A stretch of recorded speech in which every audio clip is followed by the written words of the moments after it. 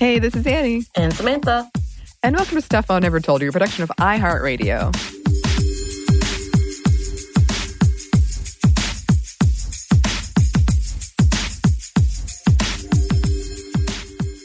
Before we get started into this one, I just want to share a very important fact.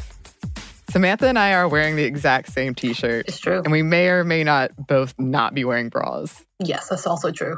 I have been flashing my saggy boobies as I stand up to go get things. Flashing might not be the best choice of words. Okay, that's true. Okay, so I'm still clothed. I'm not actually flashing. It's just when I stand up, it's just very obvious I'm not wearing a bra. Yes. We're wearing our Atlanta Peachtree Road Race shirts, which, thanks to COVID, was rescheduled into November and then turned into a virtual race. But we both got our shirts and we're matching today. And I will not be actually running. This is my celebration. Are you gonna pretending like I would have ran? So you're not even gonna pretend? I'm not even gonna try. I'm not even look. We know last year's experience in which I gave up in general and decided I would just make it a celebration. A party run. Yeah. I can't do that this year. And I'm like, oh, no. So what I may do is take Peaches for a walk, but it definitely is not going to be a 10K. Yeah. I like how it also came with this packet came with a Waffle House coupon. Yeah, it always does. It always does. But on the coupon, it said something like, swear that you run it. Or else. Are you threatening me, Waffle House? Look, we paid for it. Yeah. Stop it. Yeah, it's true. That's true. So we are becoming one as podcasters slowly but surely. Of course. And then my question for you today is, was there a Disney movie or a particular fairy tale that you read as a kid that wasn't necessarily meant to be scary, but it really freaked you out? That's a good question. Well, you know what? The Sleeping Beauty definitely got me. Because she's not only in a coma, but it took a stranger kissing her to wake her up, which, by the way, what? Stop it. And then the witch was so scary to me. Her presence was so scary. And the eerie, green aura that would be around her when she's trying to do spells. That scared me. Mm-hmm.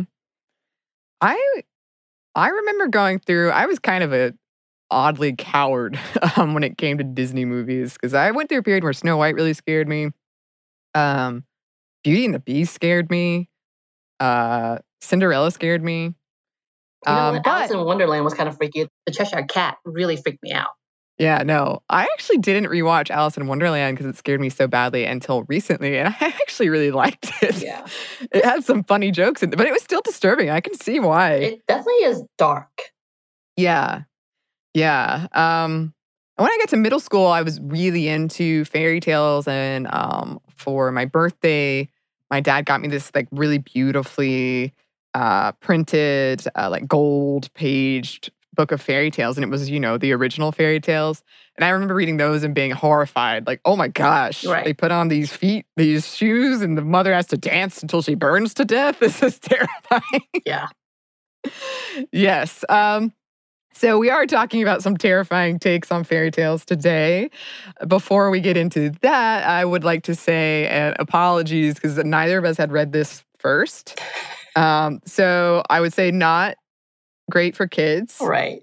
I think that was probably obvious, but I'll put that out there. And this episode maybe also listen to before kids listen to it, and also probably not safe for work. Right.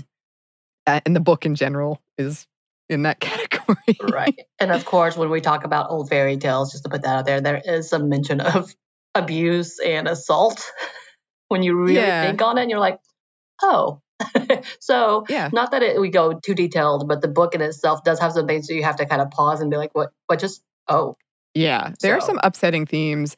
And I actually really like how it made me think about things like abuse and assault that are sort of not, they're sort of just played off as this is how it is in original fairy tales that you might have read as a kid and didn't think about it. Right. And this made me be like, oh, that was pretty messed up, wasn't it? Right.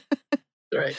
Yeah. So for today's book club, we are discussing Angela Carter's 1979 work, The Bloody Chamber and Other Stories.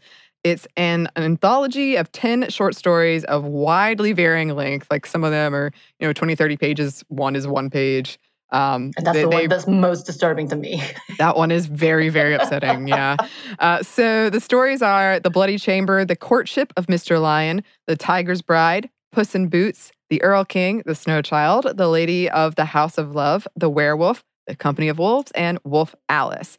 Many of these stories are closely related to fairy tales, and some of them you'll be like, oh, I know this fairy tale. Maybe not this version of it, but I know like the inspiration. When it was first published in the UK, it won the Cheltenham Festival Literary Prize. Apologies if I mispronounced that. Carter had written 7 books previous to this one, but none of them had really received that much attention. Now, while these fairy tales in this anthology often get described as feminist retellings of fairy tales, Carter described them this way. My intention was not to do versions, or as the American edition of the book said, horribly adult fairy tales, but to extract the latent content from the traditional stories and to use it as beginnings of new ones. So these stories do have a largely gothic vibe, which we talked about a lot in our Women Writing Horror. Many are highly sexual and erotic, detailing dark desires and impulses. Most are told through a heterosexual female protagonist. Many of these protagonists are vicious, smart, dangerous, and cunning. These stories often feel like a condemnation of the passivity of women in many of our fairy tales, equating passivity with death. They are visceral and very, very descriptive and imaginative and often surreal and symbolic. She drew a lot of inspiration from 19th century poetry and 20th century French writers who deployed structuralism and surrealism in their works. Many of these short stories bleed into each other, or at least I felt like they did, especially like towards the end when it's all about wolves. Yeah. They were very, it seemed like they were retelling the same story in different contexts. Yeah. For sure. And I liked how you said bleed into each other, because that's also a big theme here. And we'll talk about that later. So this book caused and continues to cause shock. I will attest to that. And Carter knew this. She once said, quote, I was taking the latent content of this traditional story and using that. And the latent content is violently sexual. Yes, very much so. Many critics and literary analysts comment on how she used fairy tales to couch real-world ideas and make them more palatable to a wider audience. In a letter to a friend of hers, Carter wrote, I really do believe that a fiction absolutely self-conscious of itself as a different form of human experience than reality, that is, not a logbook of events, can help to transform reality itself. Yeah. Yeah. So let's go. We're going to do brief rundowns of these stories, starting with The Bloody Chamber. Ooh. This story is reminiscent of the Bluebeard fairy tale by French author Charles Perrault, which followed a newlywed wife breaking her husband's rule, his one rule about absolutely not entering a certain room in the mansion. And when she does, she discovers the bodies of his past wives. We've talked about this show on the show multiple times because it is very telling of certain things. Like, it is a tale of a woman's curiosity and the punishment for that curiosity that follows, like the story of Eve. The keys to the mansion are the keys to paradise, and the forbidden room is the forbidden fruit.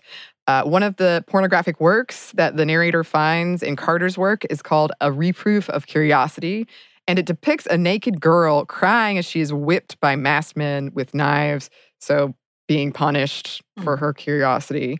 Others believe the room represents the dangers of giving birth at the time, a bloody womb claiming past wives or wives dying in childbirth. In Carter's story, an unnamed young and, quote, innocent, that word is used a lot, female protagonist marries a man much older than her who is almost certainly inspired by Marquis de Sade, where sadism comes from. If you want to know, that actually might tell you how this goes. Yes. The Marquis represents everything the narrator doesn't have: money, luxury, sex. But there are signs immediately and throughout that all of this comes at a price. Like the ruby choker he gives her that is described as like a slit throat around her neck. The Marquis wines and dines her, takes her to fancy opera shows, and they are married despite the reservations of her mother, the narrator's mother, who has lived a dang life, I gotta say. Yeah. So one of the quotes that might tell you a bit about this Marquis: "I saw him watching me in the gilded mirrors with the assessing eye of a connoisseur. I'd never seen the sheer carnal avarice of lust." And yeah, the Marquis has had many past wives, all of whom had artistic and or feminine talents. He sort of collects women of talent and beauty, it seems. The narrator herself is an excellent pianist. The newlyweds make their way to the Marquis's mansion, where the narrator nervously awaits their first time having sex. She does find this book on sadomasochism, and when the Marquis walks in on her kind of being appalled by this, it turns him on. He views her as something innocent to corrupt. He pretty much says that to her. So he takes them to their bedroom, which is essentially, it has like a wall of 12 mirrors, and they have sex, which is very much described in these violent terms, like impaling, taking virginity, all of this despite the protestations of the narrator that it's daylight. He says, "All the better to see you with," which we recognize from fairy tales. Then the Marquis is called away for months, and he gives her the keys to his mansion with strict instructions not to enter one specific room. But of course she enters it. Of course. And he also gives her the key. Yes, but he gives her the not key. to go there. Exactly. And of course she does. And she finds the bodies of the Marquis's previous wives and various implements of torture, dead, iron maidens, racks. She drops the key in blood and is unable to remove the stain from the key. And she touches it to her head, and it leaves this red mark that she is also unable to remove. In her fear, she speaks with a young man, Jean-Yves, who came to tune the piano and stayed to listen to her play. And it's like immediately clear that, oh, so they're a better match, I see. So he returns early. The Marquis comes like as if he sensed what she's done, or it's been a trap that he's just waiting for her to fall in. He comes back, discovers that she disobeyed. He decrees that she is to be executed by beheading. Jean-Yves, powerless to help her, stays the night with her before her scheduled execution. The Marquis forces her to put on the ruby choker, and he removes her clothes, preparing to decapitate her with a sword. Now, in the Bluebeard fairy tale, the bride's brothers come to her rescue, but in the Bloody Chamber, it is her pistol-toting mother who came to her daughter's aid after hearing her daughter's distress on the phone and embracing this feminine intuition and maternal instinct that told her something was wrong. The narrator and Jean-Yves get married, and they make use of the Marquis's wealth that was left to her. They give a lot of their money to charities. They turn that castle into a school for the blind, and she opens a music school. But the red mark remains. And yeah, this story is definitely a look at the dark side of S&M and all-consuming dangerous passion and its deadly hypermasculinity in this sense. The male gaze represented and amplified by the 12 mirrors in the bedroom. He chooses her clothes. He controls when they have sex. Like, the male gaze is almost a character in itself in this. Right. And everything is definitely a trap. I will say the mother, it reminded me of our episode of Noor Jahan, the empress that killed the tiger, because they mentioned, the daughter mentions how her mom was so brave that she had killed tigers and was a known hunter for that. And so seeing her ride up in the horse reminded her of her, what did she call it? Indochina, something like that, era. And so I was like, wow, I wonder if that had anything to influence Carter's character of his mother. I wouldn't be surprised because I was looking at the inspirations for behind all of these fairy tales, because most of them I recognized, but some of them I didn't. Right. I had no idea about this when you had to tell me. I was like, what was that?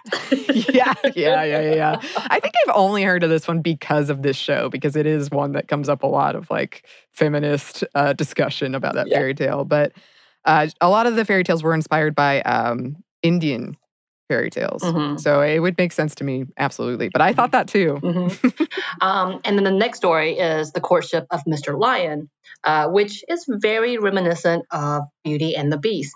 After Beauty's father not only fails to get her the single white rose, he also suffers car troubles in the snow. He trudges out to this huge Gothic mansion, and when he goes to claim the knocker in the shape of a lion's head, of course, and that should have been kind of like oh, wait, hold on. But the door opens for him mysteriously again. Oh, wait, hold on. He makes himself at home, putting his coat and hat away, because, who doesn't do that in a stranger's house? He immediately is like, yes. Of course, this is what's supposed to happen. And a big dog greets him, and he eats some sandwiches that just laid out, drinks some drinks, and is able to call for some help with his car. And feeling super at home, obviously, he's feeling very comfortable. And certain that the owner of the house must be kind and won't mind, because sure, he takes the last beautiful white rose. Not so good. No, no, no. The owner of the house reveals himself, an enraged lion-esque figure. He's furious this man took advantage of his hospitality and tried to steal from him. And in a panic, the man tries to explain that he just wanted this rose for his precious beauty and shows the beast a picture of her. Of course, the beast relents, agreeing to let the man go on the condition Beauty has dinner with him, obviously. So, of course, Beauty does, and the beast aids her father in acquiring the wealth he lost after the death of his wife. Beauty is largely left alone during the day, hanging out with the dog, which, yes, we hear about the dog a lot, reading books, but gradually she builds a relationship with the beast, who one night after they speak for hours, he kisses her hand on a whim and is terrified. He allows her to leave. She's been allowed to leave after the first dinner, but stayed while her father was away, and she returns to London with her father, making a promise that she would return before winter is over. However, she kind of forgets because she's living that life, that glamorous life, and looking in the mirror, she all of a sudden remembers because she doesn't recognize the self who is overly confident and maybe a little bit egocentric because she has now gotten accustomed to this wealth, and all of a sudden, the dog returns and pays her a visit, begging her to return to Mr. Lion, and she does so, realizing she broke that promise, and finds him dying from heartbreak, of course. They profess their love to each other, and all of a sudden he's a human. Yay! Happily ever after. Yeah? Yeah. I really liked this story, and I think purposefully it did annoy me that her dad was like, "She should have dinner with you." Like, she doesn't get any say in this thing. Like, the beast is like, only if, as though she's property, which at the time, pretty she much was. so. Yeah. But the next one is another take on Beauty and the Beast. It's called The Tiger's Bride. So after the female narrator's father, who is this drunken gambler, wages his daughter to a mysterious masked man known as Milord or the Beast, and loses, she is understandably furious. She's real mad. She destroys the white rose her father gifts her with as sort of like, sorry, I bet you and lost, honey. Yeah, she's like, She is transported to his palazzo, the Beast Palazzo, and he requests her presence. The masked beast claims he will allow her to leave with enough treasure to make up for everything her father lost if she strips herself naked. She laughs in his face and counter-offers she will pull up her skirts in a dark room and gently cover the top half of her body and give him a window of time, and then she will leave. He seems hurt by her assumption and refuses this. She is tended to by a valet and a robot that looks like her, and eventually discovers, after the valet demands she view the beast naked, that he is a tiger man similar to the stories she heard growing up. Emboldened when she realizes the beast is more terrified of her than she is of him, she willingly takes off her clothes for him, something she'd never done in front of a man. The valet then informs her she is free to go, but the narrator decides to stay and sends the robot in her place. She and the beast undress, and he laps away her skin and transforms her into a tiger woman. So yeah, he licks her skin and like sloughs it off and reveals like this tiger fur underneath. Sort of a switcheroo on the original Beauty and the Beast ending we're familiar with. I will say that kind of disturbed me, the whole idea of someone licking off skin. So let's just I put that in there. believe it was probably meant to be disturbing. Yes. And I will say this next story kind of threw me off because it didn't fit in to me with the other. Yeah. But maybe it's just me. No. So the next story is Puss in Boots. And this one is told from the point of view of Figaro, who is this raunchy feline trying to best serve his master. They live a pretty carefree life, making their money cheating at cards. That all changes when the young man, his master, falls in love with a woman kept in a tower by a greedy old man who views her as just another thing he owns, which seems to be, again, a theme throughout. Yep. She's usually hidden in a veil and heavy dress, and she's often accompanied by an old woman who acts as her keeper, which, by the way, is also another thing. There's a lot of keepers throughout. Yes. Mm-hmm. And Figaro, believing this whole love thing would pass and their lives could go back to what they were if his master got some satisfaction, quote unquote, he arranges for them to meet up in the tower by posing as an exterminator, and the woman in the tower and the man have sex. Nice. However, the man is only more smitten, and much to Figaro's annoyance. However, he also finds love with the tabby cat, obviously, that lives at the tower. And they all arrange for the miser's death. The man poses as the doctor and pronounces him dead. And when the old woman returns with the coroner to find him and the maiden having sex, the maiden banishes the old woman after giving her what was left to her in the will, which was satisfactory. And there you go. Another happily ever after. Except for the miser, I suppose. I guess so. He had what was coming to him. Yeah. I mean, the thing that makes this one so different than the rest of them is it is told from the point of view of a very raunchy cat. Right. So the tone is suddenly like, whoa. Right. You're like, what is happening? What is happening? Yeah. After that is The Earl King. This one is based on old folk tales around a sort of forest goblin or forest spirit. A woman ventures into the woods and becomes enamored with the Earl King, who seems to be the forest personified. His hair is like leaves fall out of it. He lives off the bounty of the forest. And he has cages of birds. Eventually, the woman realizes he plans to transform her into a bird and cage her. So she strangles him with his own hair, and it doesn't really say, but her plan is to free the other birds from their cages. You don't actually know if she does that. This is her plan. And then she has also realized all these other birds were other women that had been transformed into birds and that a lot of them had died. Yeah. This is one where I love, this happens to me a lot when I watch horror movies where after it ends, I'm like, wait a minute. I need to look up like Wikipedia to see I understood that correctly. She's going to turn into a bird? Okay, good. I got it. Well, part of the thing was like, is all of this metaphor? Like, is she talking about a man or is she talking about an idea of a man? I'm very confused. Well, and that's another theme that comes up throughout is this idea of like the caged bird and can the songbird learn another song, which I do think is telling... kind of commenting on women in these stories. Can women learn another song? Can the caged bird be free? I have these and other thoughts at the end. But okay, we're about halfway through. So we're going to pause here for a quick break for a word from our sponsor.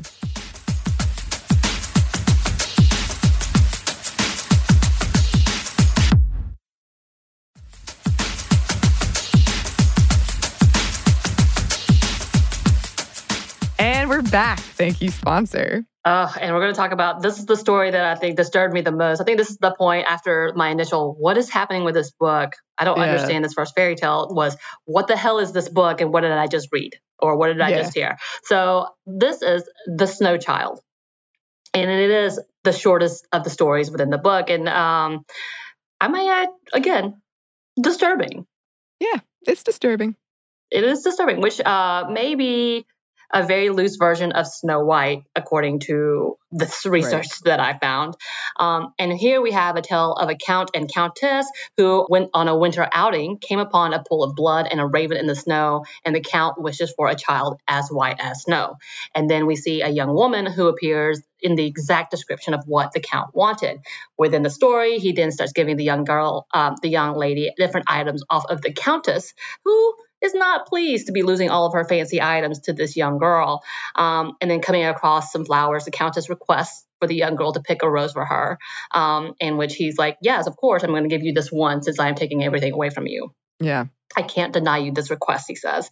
And then when the young girl goes to pick the rose, she dies because she touches the thorns. I guess she turns into blood and the liquid melts, kills her. She dies. And at this point, the Count jumps off the horse, has sex with the corpse, and the body turns to a pool of blood and a feather and a rose. End. Yep. It's a page. This all happens in a page, everybody.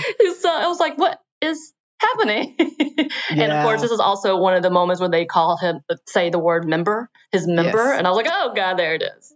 Yeah. I mean, it is such an interesting take on because in like the Disney version we all know, you have the evil queen who is like, I don't want to lose all this stuff to a younger, prettier version of me. I don't want to lose the power. I don't want to lose all of this. And this was like a much more condensed, violent, disturbing version. Right. It was kind of one of those moments of like, because I think it does end with the Countess just kind of looking. And I imagine her having a smirk, and that was the end of the story. Yeah. That seems about right. I mean, and again, stuff like this does make me be like, oh yeah, maybe the original version wasn't as disturbing as that, but it was still pretty messed up. I mean, again, yes, for sure. She had to run away from someone and left with 7 strange men. Yeah. Yeah, and I mean, her stepmom tried to kill her with an apple. It's a thing. Also the sleeping kiss. It's a thing. Yeah. Keep putting her in coma. After that was The Lady of the House of Love. I loved this one too. This tale came from Fairy Tale Sleeping Beauty and a radio program called Vampirella. Here we have a new Nosferatu, the narrator, and she is a sad girl who just wants to love. And she and her mute, as they say in the story, there is some outdated language in these for sure, yes. Live together in an abandoned, deserted village. And when travelers come through, the servant lures them to her home so she can feast on them. Enter an English virgin soldier who is biking through the town, which, by the way, this is happening during like World War I, I think. Yeah. He is lured in, and we see that he has caused some conflict in the vampires' poor dead heart. When she pricks herself with a rose, shocked by the sight of her own blood she'd never seen, the soldier kisses her wounds, and she is found dead the next day.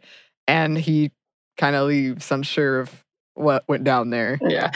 And he goes back to war and is presumed dead. So I guess he remained a virgin the entire time and died. Well, that's fine. Yeah, that's what I'm assuming is like this one virginal character is a man who goes off to war to die. And then it's kind of like, oh. Yeah. I just liked this one for like how melancholy and lonely the vampire was. And kind of just like looking at all of her past vampires and just not, she wanted something more. Right. She was sad about having to eat everything. I will say that I think that one of the best parts about the story was that she had killed the original Nosferatu and became that herself, which I have not heard that as a version. And then as well as the fact that they talk about how everything looks glamorous in the dark, but when the morning came, it was all fake. And I was like, oh, interesting. Yeah. Interesting. And like the description of her from the English soldier's perspective too is interesting because she's kind of like this mismatch of like looking really young and innocent except for her mouth. Right. And her eyes. Like, I liked it. Dead. So the last few stories are actually a variation of Little Red Riding Hood. And yes, they all involve wolves and werewolves. And this story is called The Werewolf. And this story is a nice little tale of a well-prepared young girl who's off to take her ailing grandmother some oatcakes and treats, which, by the way, when they kept saying oatcakes and jam, I was like, have I ever had that? That sounds really good. Because I hear this throughout the story. That's a fairy tale type thing. It really is. It really is. With her trusty hunting knife, and you will hear throughout the story, or you will read throughout the story, I listened to this, by the way, how she knew how to use it and was well prepared to use it.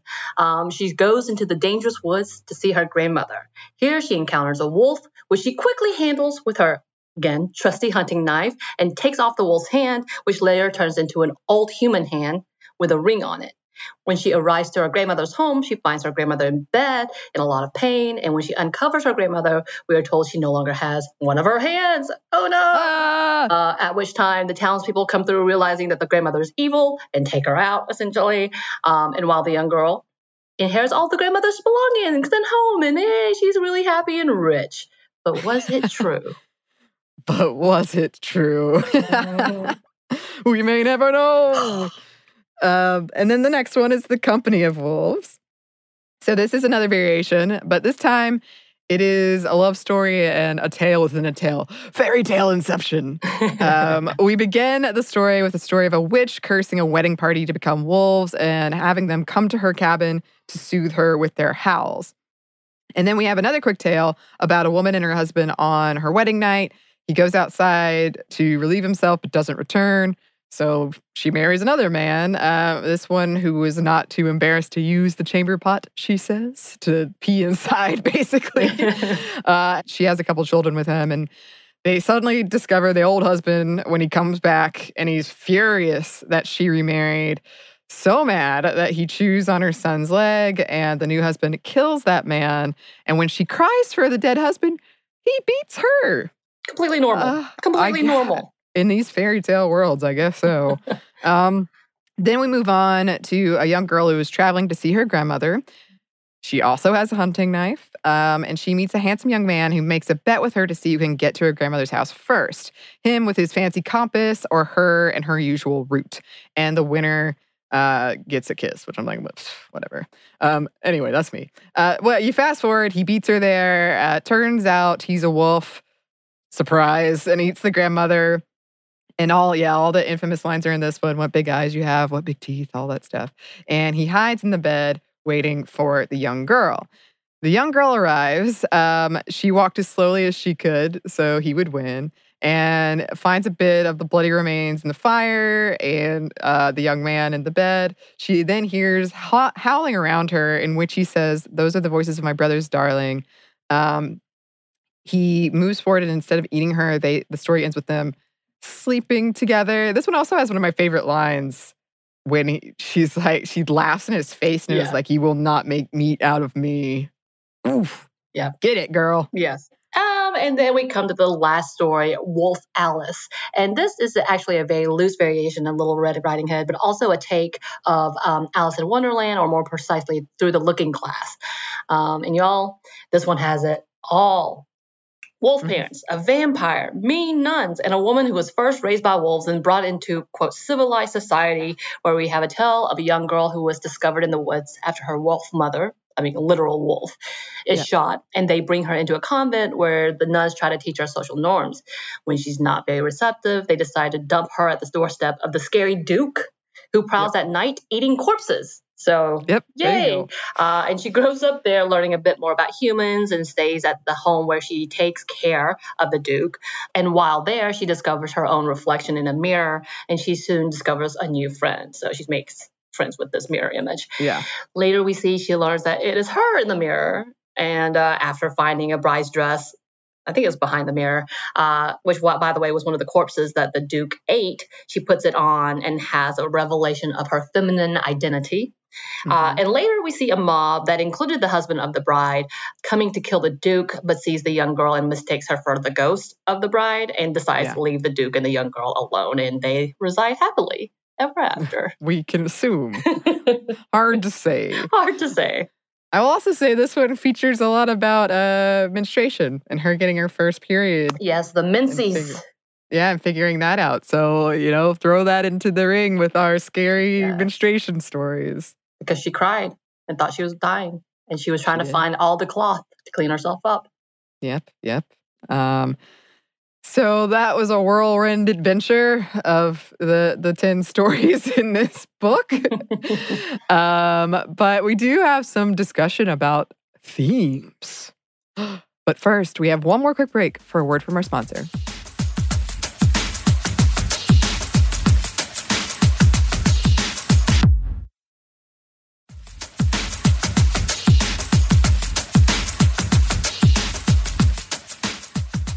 back. Thank you, sponsor.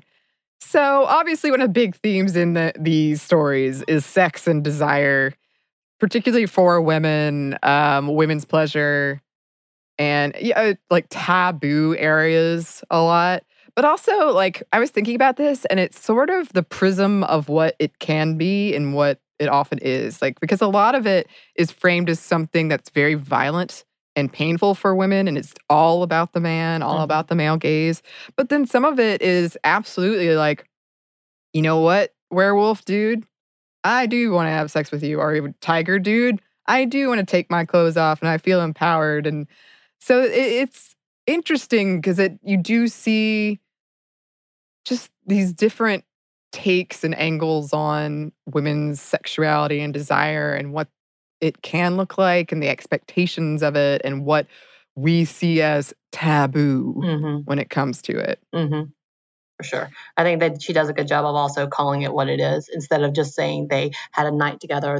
She's like, no, he either she enjoyed it or she didn't like it and it was this and it was a force and it wasn't that. And she didn't just kind of mince words. She just said what it was and then moved on, but made sure you understood exactly what happened.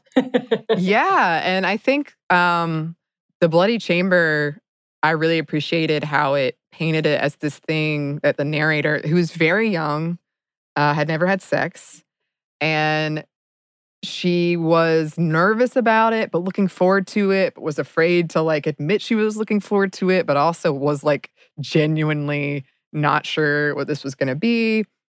And the Marquis, who is, I mean, it's all about him and his pleasure, and he doesn't care what pain comes from that, and probably that would make him get off even more is pain.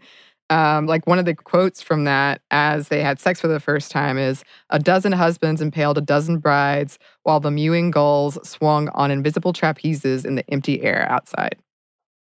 And it wasn't a pleasurable experience for her. No. And just the way it was kind of discussed in terms of she was this innocent thing for him to corrupt. She was like a piece of property to him. And even her kind of recognizing that. Right. And she understanding that. I also thought it was interesting, once again, the usage of the word member. Yeah. Again, as well as the fact in the Company of Wolves story, where they describe when he undresses and reveals himself, and she's like, "Oh." Yeah. Yeah. I'm like, they didn't say the member here, but they sure did mention they implied it. that he was a beast, quote unquote. Yeah. And yeah, I thought it was really kind of funny. I was like, all right, that's an interesting take on all of this, I guess. It's kind of very romance novel-esque. Yeah. Well, and that too of like, again, the original inspiration for these, which a lot of the versions we're familiar with have been very sanitized. But like she says, like Carter says, there is this latent sexuality that, you know, as kids you might not pick up on, but it's just always there. Right. That it's a love story. And, you know, it might be with a beast. And as a kid, you're not thinking about like the sex or like what does the woman want when it comes to that. But seeing it laid out this way, it did make me appreciate just how, especially that message of property, which comes up a lot of like women being viewed as property and being passive, which again, she was really like, I think that is death for women in these stories. There is also a lot of discussion of virginity. Like almost everyone probably has something about like virginal, innocent character who either gets corrupted in heavy quotes or never does and goes off to die in war. I was going to say, it was a nice little flip for the Lady of the House of Love. I don't know if I've heard many stories of the virginal man who came and disarmed the monster. Yeah, and I think that was, you know, just a commentary too on, we've talked about this a lot, but for the way we treat virginity historically and currently is so messed up. Yeah. Especially for, well, I know I want to say for everybody, but young girls of like it makes them more valuable in this idea of property. Right. Or like wanting to be in a relationship with someone, and you have these in these stories, these beast, Mhm. wanting to be with them for that purpose. Right. I mean, I And definitely think it goes with the idea of ownership for sure. Like, no one can really own you until they have put their dick in you, I guess, mhm, essentially. yeah, And that's kind of that whole, because that's when we look at the old traditions of young brides and being sold off for whatever property, what inheritance, whatever, whatnot, they often say, or you often hear the mentioning of, oh, she's still intact. right. So she's never been owned before. She's completely yours and pure. It's just kind of like, ugh, Yeah, it's ugh. gross. Yeah, and I mean, in a lot of these stories too, you see, like, because the father prior to that is seen as the owner, and so many times I was like, "What jerk dad is just like, yeah, have Sure. dinner, beast, have dinner with my daughter, she'll be fine," You're or gonna give me like, money? You're gonna let me put yeah, my jacket gamble. here? Cool, cool, cool. Yeah. I will say we perhaps didn't categorize that super well. I mean, it was like on a plate that said "eat me and drink me," which I personally would have been like, "No thanks." You're But right. you know, yeah, that was something that I would just like get outraged at, and I'm like, "This, I know this is what This is this a is trap. doing, and it's supposed to make me mad, but I'm mad. This is bullshit." um, and then yeah, there's a lot of talk of menstruation. Yeah, tying it to werewolves specifically, which we did talk about with like ginger snaps and sort of Mhm. that whole, once a month, the full moon, Mhm. the curse The thing. curse. Yeah, yeah, yeah, yeah.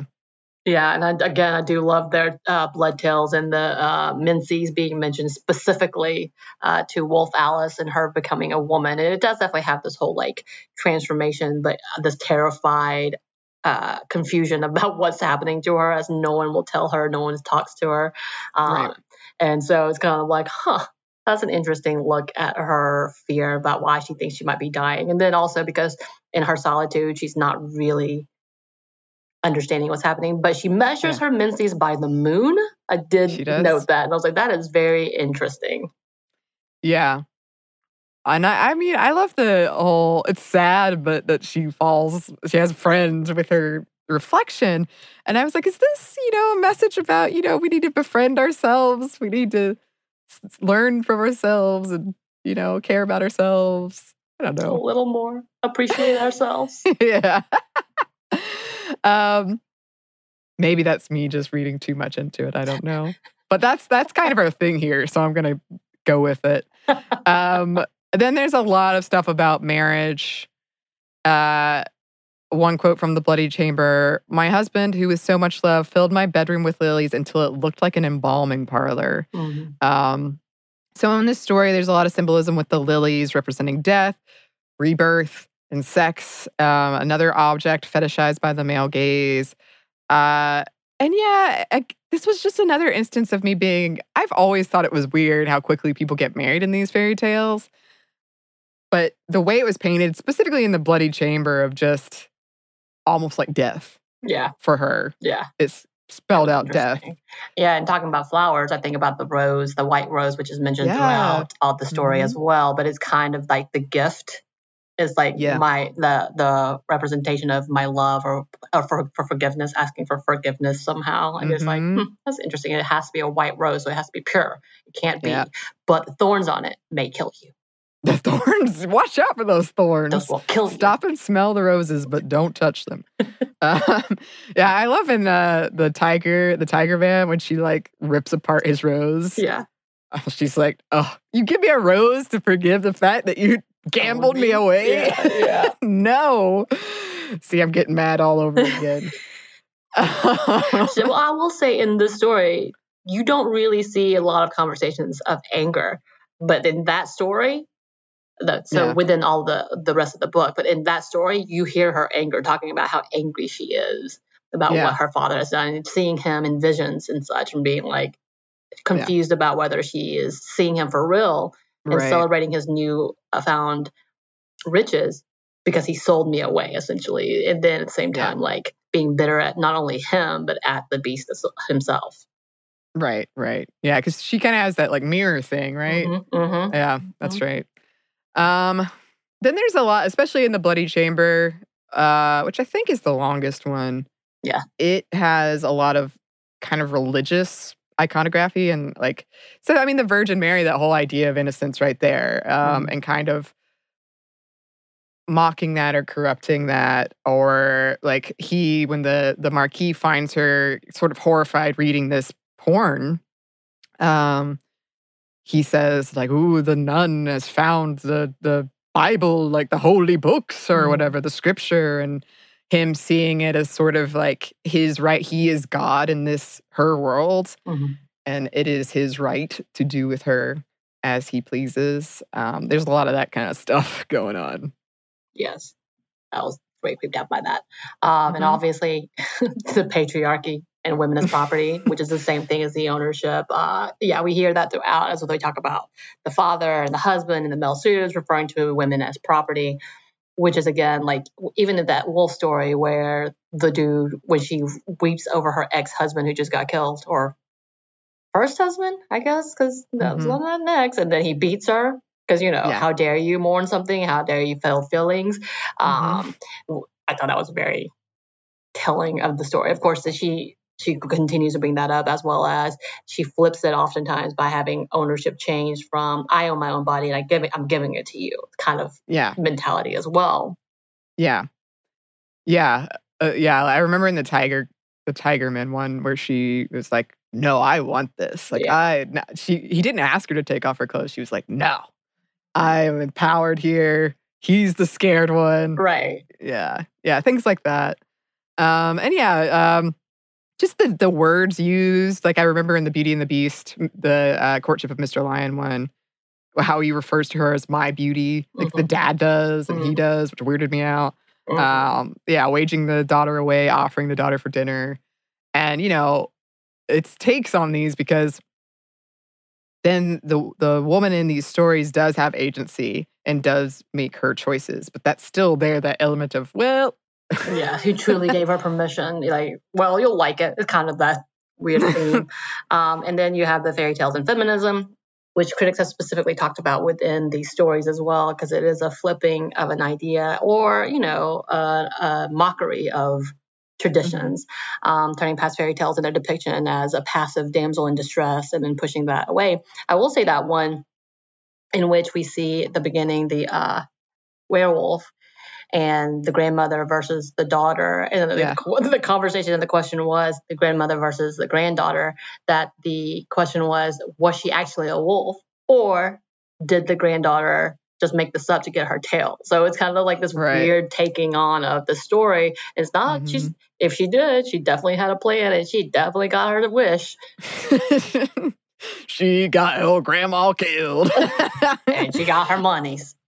Yeah, I mean, I read that one as I read some people's interpretation was that was a tale of like women's ambition and getting ahead because that's the only way she could have gotten ahead in this world. Well, probably not the only way. It was a very dramatic way, but it was one of the only avenues available for her. But speaking of something else people have pointed out is that a lot of these stories do have generations of women in them. And that's pretty rare. And a lot of times they are like the keeper versus the young maiden, or the grandmother versus the granddaughter. And I can see that as calling it to attention again that women are pitted against each other time and time. A tale as old as time. And it's also that conversation of who's worth more, the younger generation? Yeah.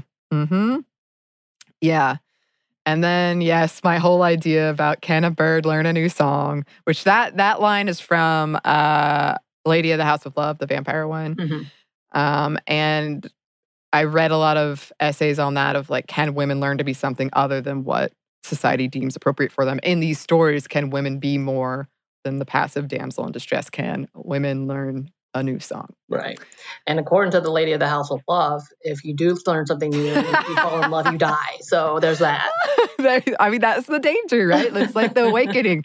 You swim too far out of that water, you're not coming back, ladies. Then the whole idea of transformation, of corruption from young girl into sexual object of the male gaze with the ruby choker and the bloody chamber, turning into a tiger, a bird, a wolf, a snow-tooth girl, like all these things. Right. And how that often has to do with sex. Yes. Well, the more innocent one with Wolf Alice is she becomes a woman, and she comes from being a complete beast to a young woman, and then finding that transformation in herself and trying to figure that out, because the dude really has nothing to do with it. He's just the background. Yeah. I know at first I was kind of like, what happened to that guy? I had to reread some paragraphs like, oh, okay. Nothing. And that is a big theme too throughout, is like animal versus human. There are wolves, there's tigers, there's lions, and then sex with those animals and becoming those animals and having sex. And sort of this question of sort of taboo things and desire and sexuality, but also what separates us from the animals. Right. And what happens when you're in nature? You become a bird, or you get attacked by nature. I love this because fairy tales at their heart are moral tales. And I love that rightfully so, your takeaway is like, stay inside forever. Literally, don't go in the woods. Don't eat strange people's things. Don't assume their property, and don't make deals with people. I mean, some of that's like really good advice, though. So if that's the message you took, I think the work here is done. I've learned my lessons. Yeah. So that was our discussion on the Bloody Chamber and other stories, it was really good for Halloween, I gotta say. And I did enjoy it. I did want to add in here, because I was texting Samantha and I uncovered 2 more movies for our menstruation horror episode that I forgot. One is Veronica, which some of you might remember. It took Netflix by storm a couple years ago. Right. It was a Spanish movie. It was called by some like the scariest movie of all time, which is a heavy label. I wouldn't go in expecting that. Right. But it was really good. And it part of the plot does center on Veronica getting her period for the first time. It's a kind of a poltergeist haunting tale. Demon possession. And then The Other Lamb, which I had heard could be like the more feminist version of Midsommar, which again is a heavy label. But it's about like this cult of all women that's led by this dude who, where the period is painted as something impure. He like monitors when they have their periods, and he won't have sex with you if you're on your period. Anyway, it's a really big part of the story. So if you're interested in any more menstruation supernatural horror, there's 2 more for you. I mean, a lot of people did write in and say, I didn't know this was a thing. So it is absolutely a thing. And if we've missed any of them, oh my gosh, please send them our way. Our email is stuffmediamomstuff@iheartmedia.com. You can find us on Instagram at Stuff Mom Never Told You, or on Twitter at MomStuffPodcast. Thanks as always to our super producer, Andrew Howard. And thanks to you for listening. Stuff Mom Never Told You is a production of iHeartRadio. For more podcasts from iHeartRadio, visit the iHeartRadio app, Apple Podcasts, or wherever you listen to your favorite shows.